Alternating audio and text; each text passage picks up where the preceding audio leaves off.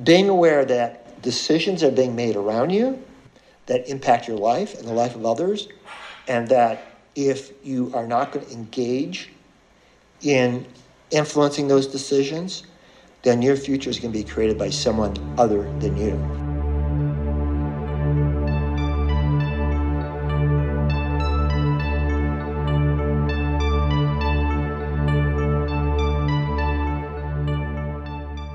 That's former Seattle City Council member Nick Licata.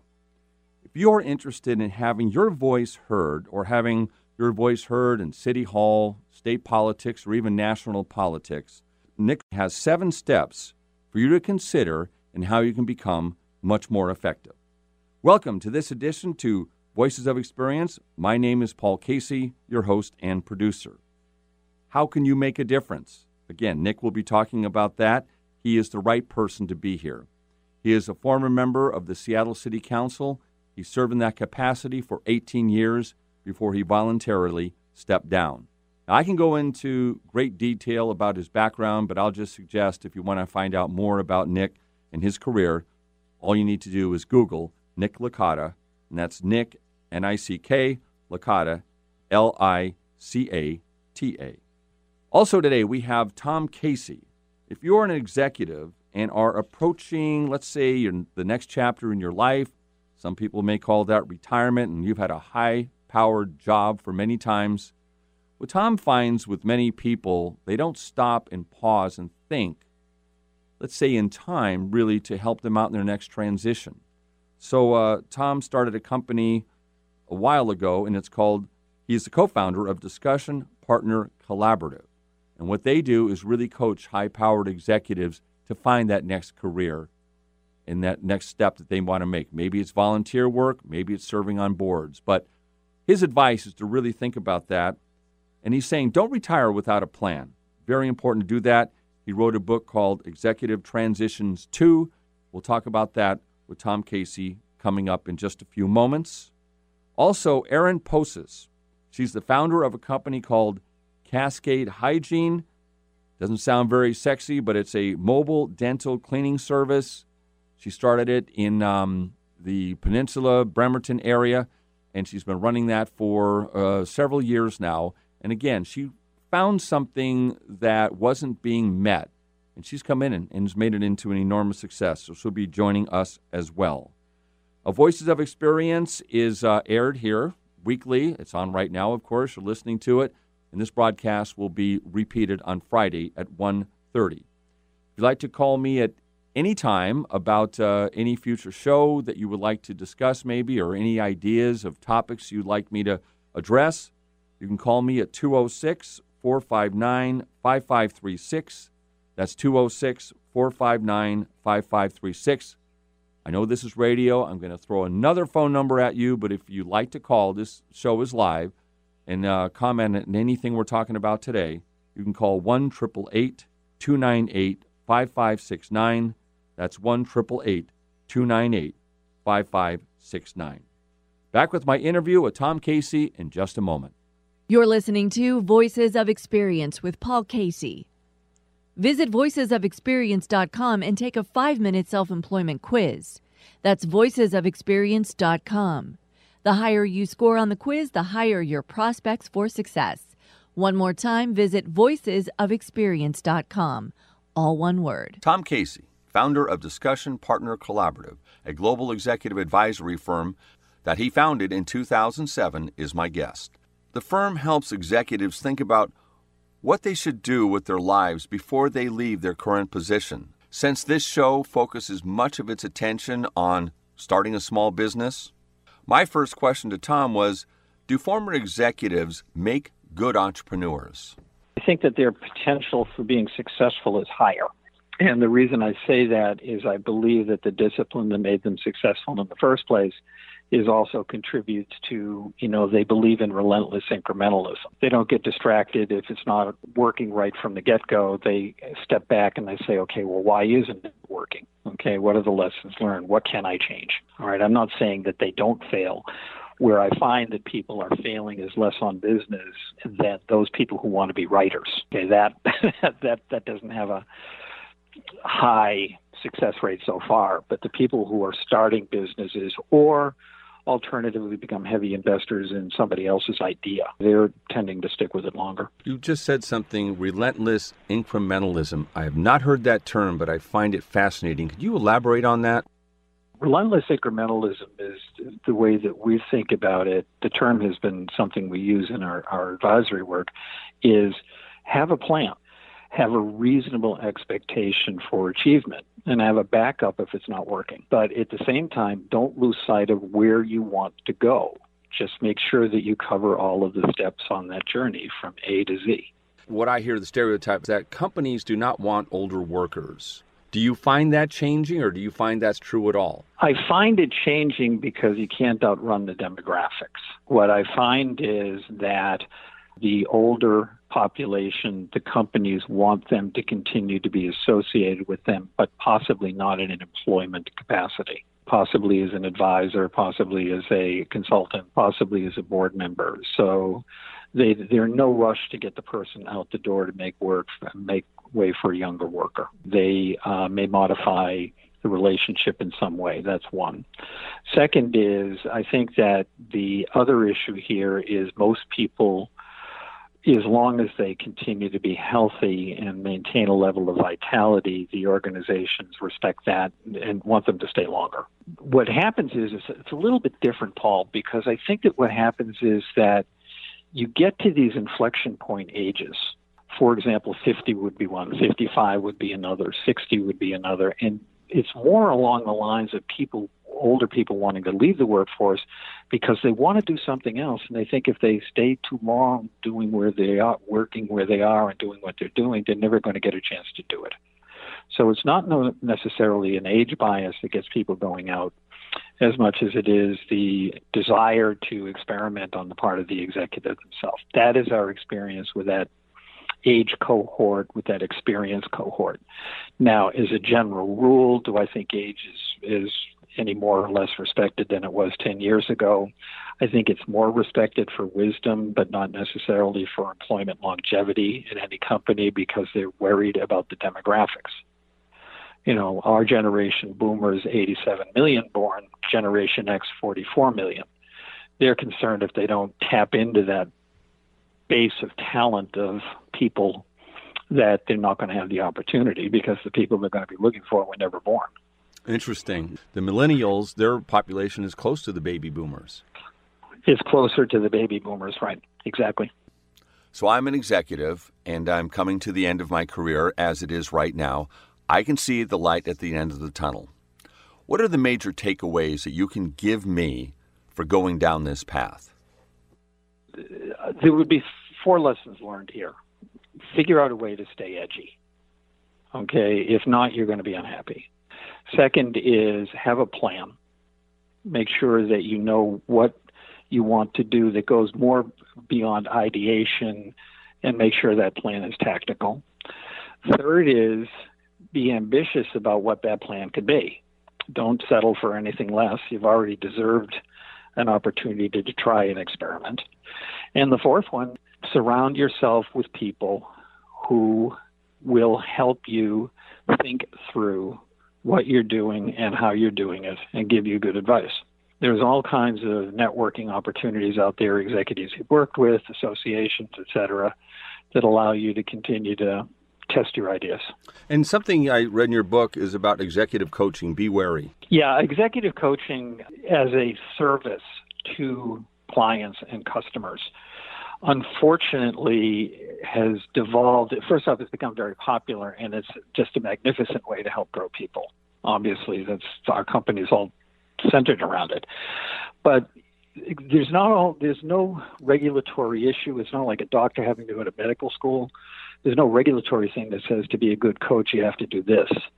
And sometimes coaches think that their experience is the only answer. And oftentimes they're not staying edgy themselves and or they're staying too long. And those are the types of things we suggest to organizations think about a little bit more. My thanks to Tom Casey, Managing Principal of Discussion Partner Collaborative, a global executive advisory firm. His advice is one that he took himself. Don't retire without a plan, or your decision will suffer due to unavoidable uncertainties.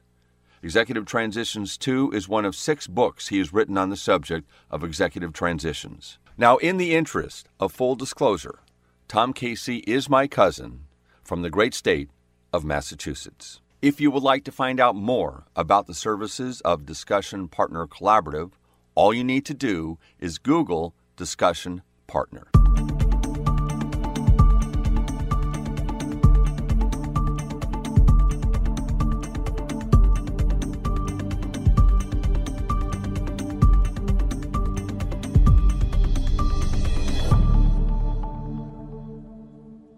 I attended something called the Edge Fund, and that is sponsored by Kitsap Bank, and it's small business competition, meaning that a number of businesses come together and they make a pitch for why they should get what is a $20,000 reward for giving the best pitch, I guess, lack of a better word. Think Shark Tank on a local level. One of the businesses that I saw was called Cascade Hygiene, and it's a mobile dental hygiene cleaning service.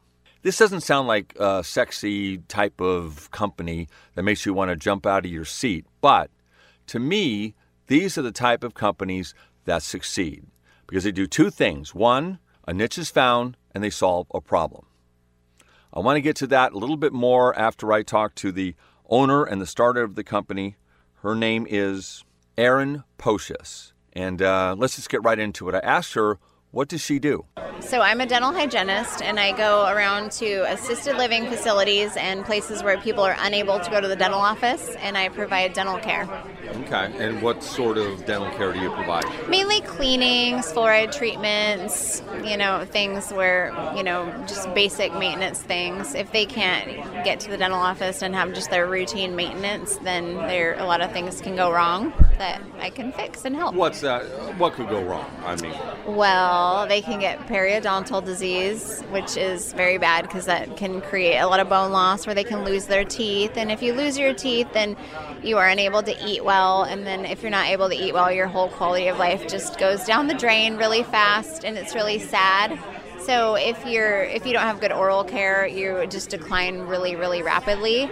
And it's very painful, and it can all be prevented. So right. It's really sad. I can appreciate that. I didn't mean to be light about that because it is. I have that issue. And absolutely. I go in like every 4 months now, and right. You have to do that for sure. And it's made a big difference. So absolutely. I'm glad I did. Yeah. So are you one of the first to go out to the patients what, in this area, the country, or what? So in the area, I started this because I had my grandpa. He used to live maybe about 8 years ago in an assisted living facility in Silverdale, and I would go and visit him, and he was not getting any oral care at all, and that was what I'm a dental hygienist, so I would see that, I'd go in and I'd visit him, and I look in his mouth, how can you not, Sure. And he was getting neglected and looked over, and I could see his, health declining, so I just started coming in with my tools just on the side, and I was just cleaning his teeth, and he really started feeling better. He was eating better. It was like a pretty marked difference from just getting oral care, So then more people started seeing what was happening, and they noticed he was improving, and just word spread, and people are like, oh, I need this, and that's kind of how it got going. So, see, that's a great entrepreneurial mindset where you saw a niche. Yep. You saw a problem, and you right. said, I'm going to step up and do something about this. How's your company doing? Really well. Really well. Her company is doing really well, and I'm not surprised. 2 things, again, that she did. She found a niche, and she's solving a very big problem. Additionally, she has a core competency in this field. The only difference is now she's doing it on her own. She didn't go out and start a digital company or try to go online and sell stuffed animals or something like that. So if you're in the process of thinking about going into business for yourself, you want to be an entrepreneur, but you don't know quite what you want to do. Don't think about the passion thing, what makes you happy. Think about what other people need, what makes them happy, what your customer needs. That's where you want to place yourself. And that's exactly what Erin has done. She saw a problem. Her grandfather was not getting his teeth serviced properly in an adult care facility. She went in to take care of him, but she soon found out that a lot of other people were dealing with this very same problem. Not surprising, but a business grew from this. So again, if you're thinking about going into business for yourself, always think about how you can make someone's life easier, and your prospects for success will be much greater.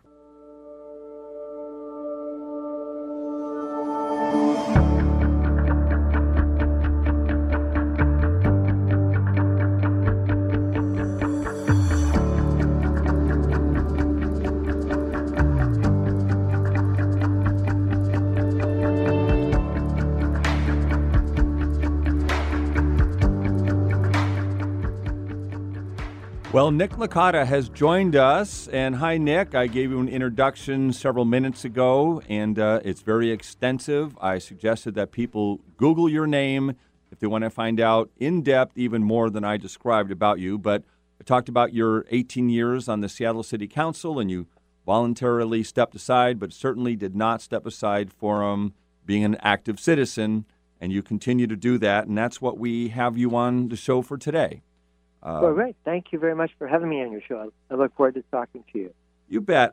Let's get right to it. I talked about some of the steps that you were advocating in becoming a citizen activist, and you have about 7. I want to get into that. But first of all, Nick, how do you define what an activist is? What is a citizen activist?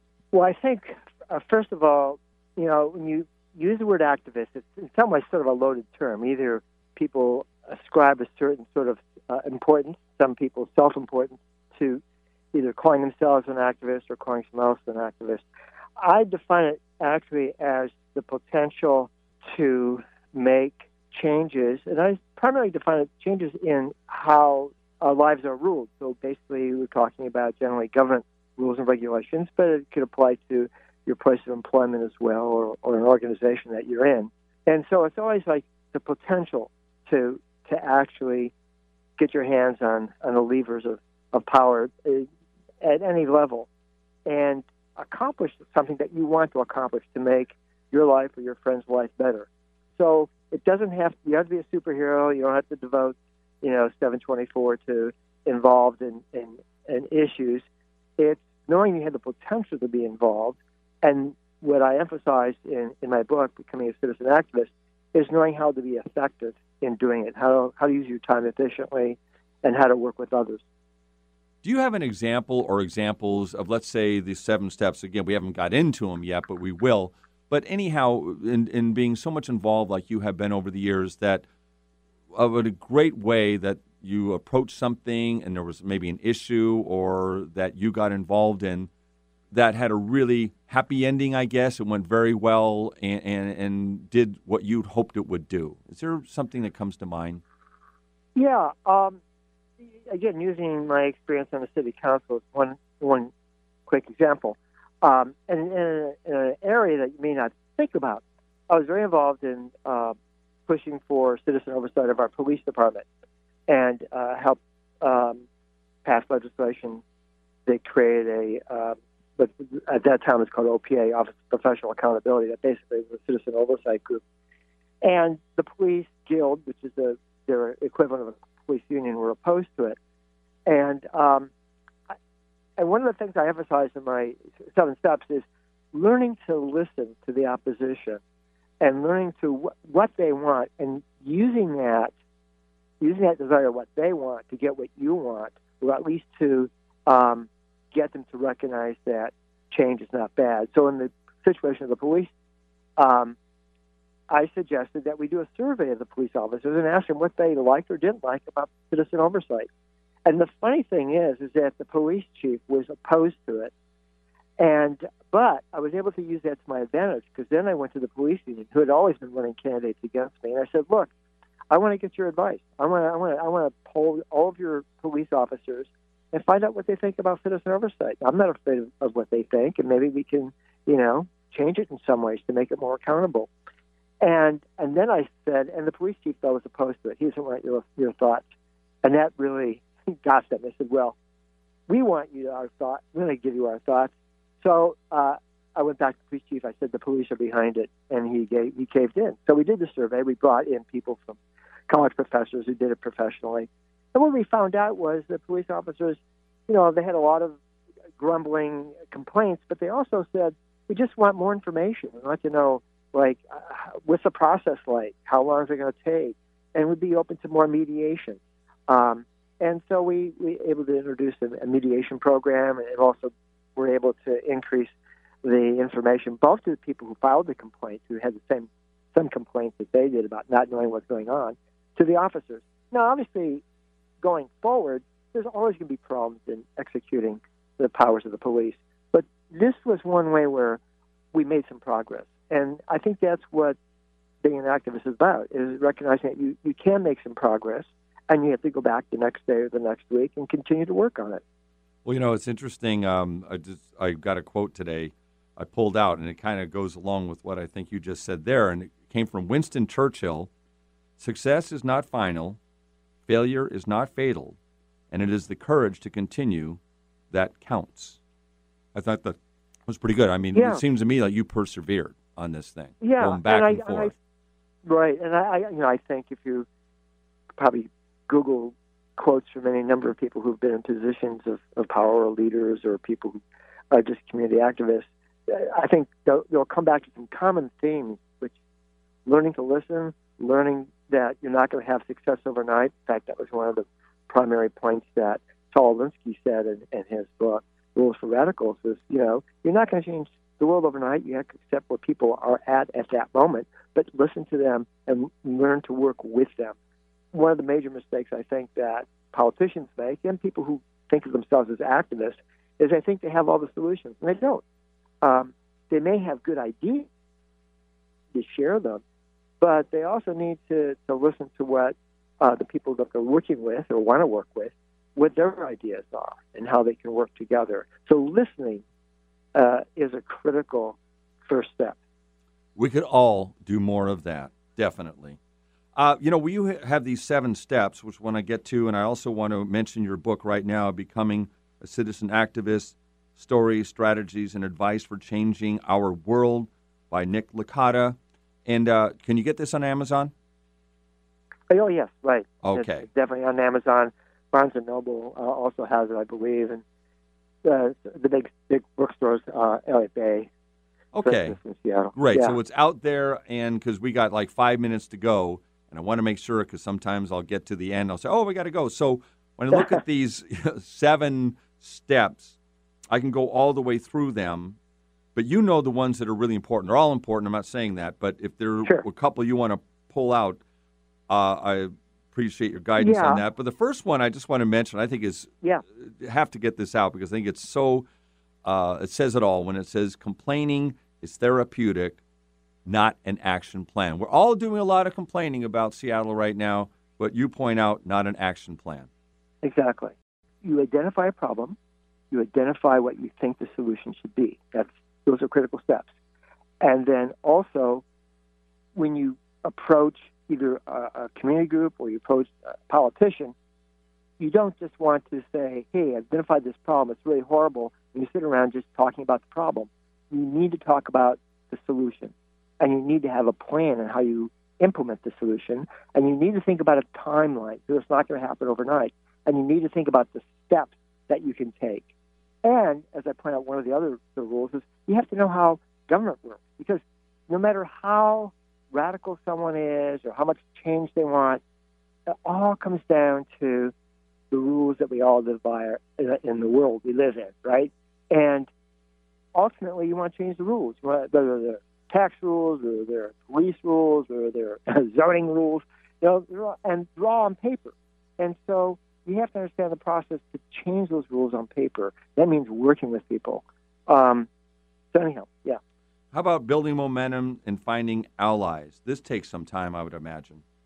It does take time, but one of the other things that sort of complements it is you got to have fun, and you have to enjoy what you're doing as well. I think that one of the reasons I actually survived 18 years on the council was I actually enjoyed being on the council. People would often say, "Oh, that's really hard work." Yeah, it's hard, but it's like if you're a musician or an artist or an author or anything that you're doing. If you enjoy what you're doing, it makes it a lot easier. And also, other people want to join in with you. So the part of the process is basically keeping the momentum, knowing you're not going to be overnight, but also enjoying the journey. Just like hiking, you don't have to go to the top of the mountain every time you go out hiking. You can just enjoy walking in the woods. Well, one of your 7 points has that: celebrate every win, no matter how small. People sometimes look for failures when they're ignoring wins. And also, one of the problems I think we all make is that we think a failure is final or a win is final. Neither is final. One of the things I point out is that, if you, and I found in the city government, for instance, we passed a minimum wage bill, and we also had paid sick leave. Those are great wins.